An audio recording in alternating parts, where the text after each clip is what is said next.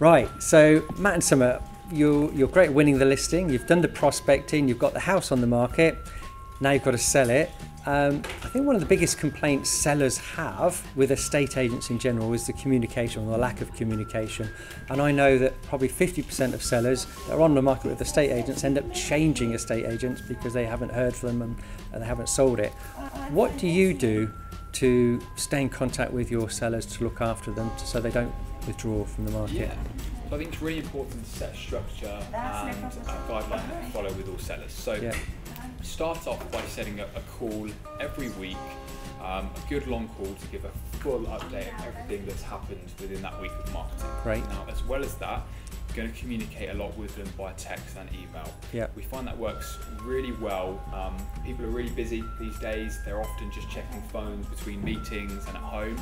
Yeah. So if they can see an update from you every day, so I would update vendors every day with something. It can just be a quick text with how many people you've booked into the open house today. The leaflets are going to be delivered today, or a quick screenshot of how their video is performing online, the type of buyers that are seeing it. Then they're going to think of you every day. They're going to really see that you're valuable to them. And that we're working every day on their property. Yeah. And then after that, we would have the open house after 2 weeks. If for any reason they decide not to go with an offer from the open house, we would set up a marketing review after that. Or we would actually set that up anytime. So the following Monday, visit the sellers at their property, run through all of the marketing that's been done, what their thoughts are, what our thoughts are, all of the offers, the feedback, the viewings, the total clicks on Rightmove adverts, as well as Facebook video views. And then either establish a plan going forward to do another open house and change maybe the price if it needs to, the marketing, and progress it from there really.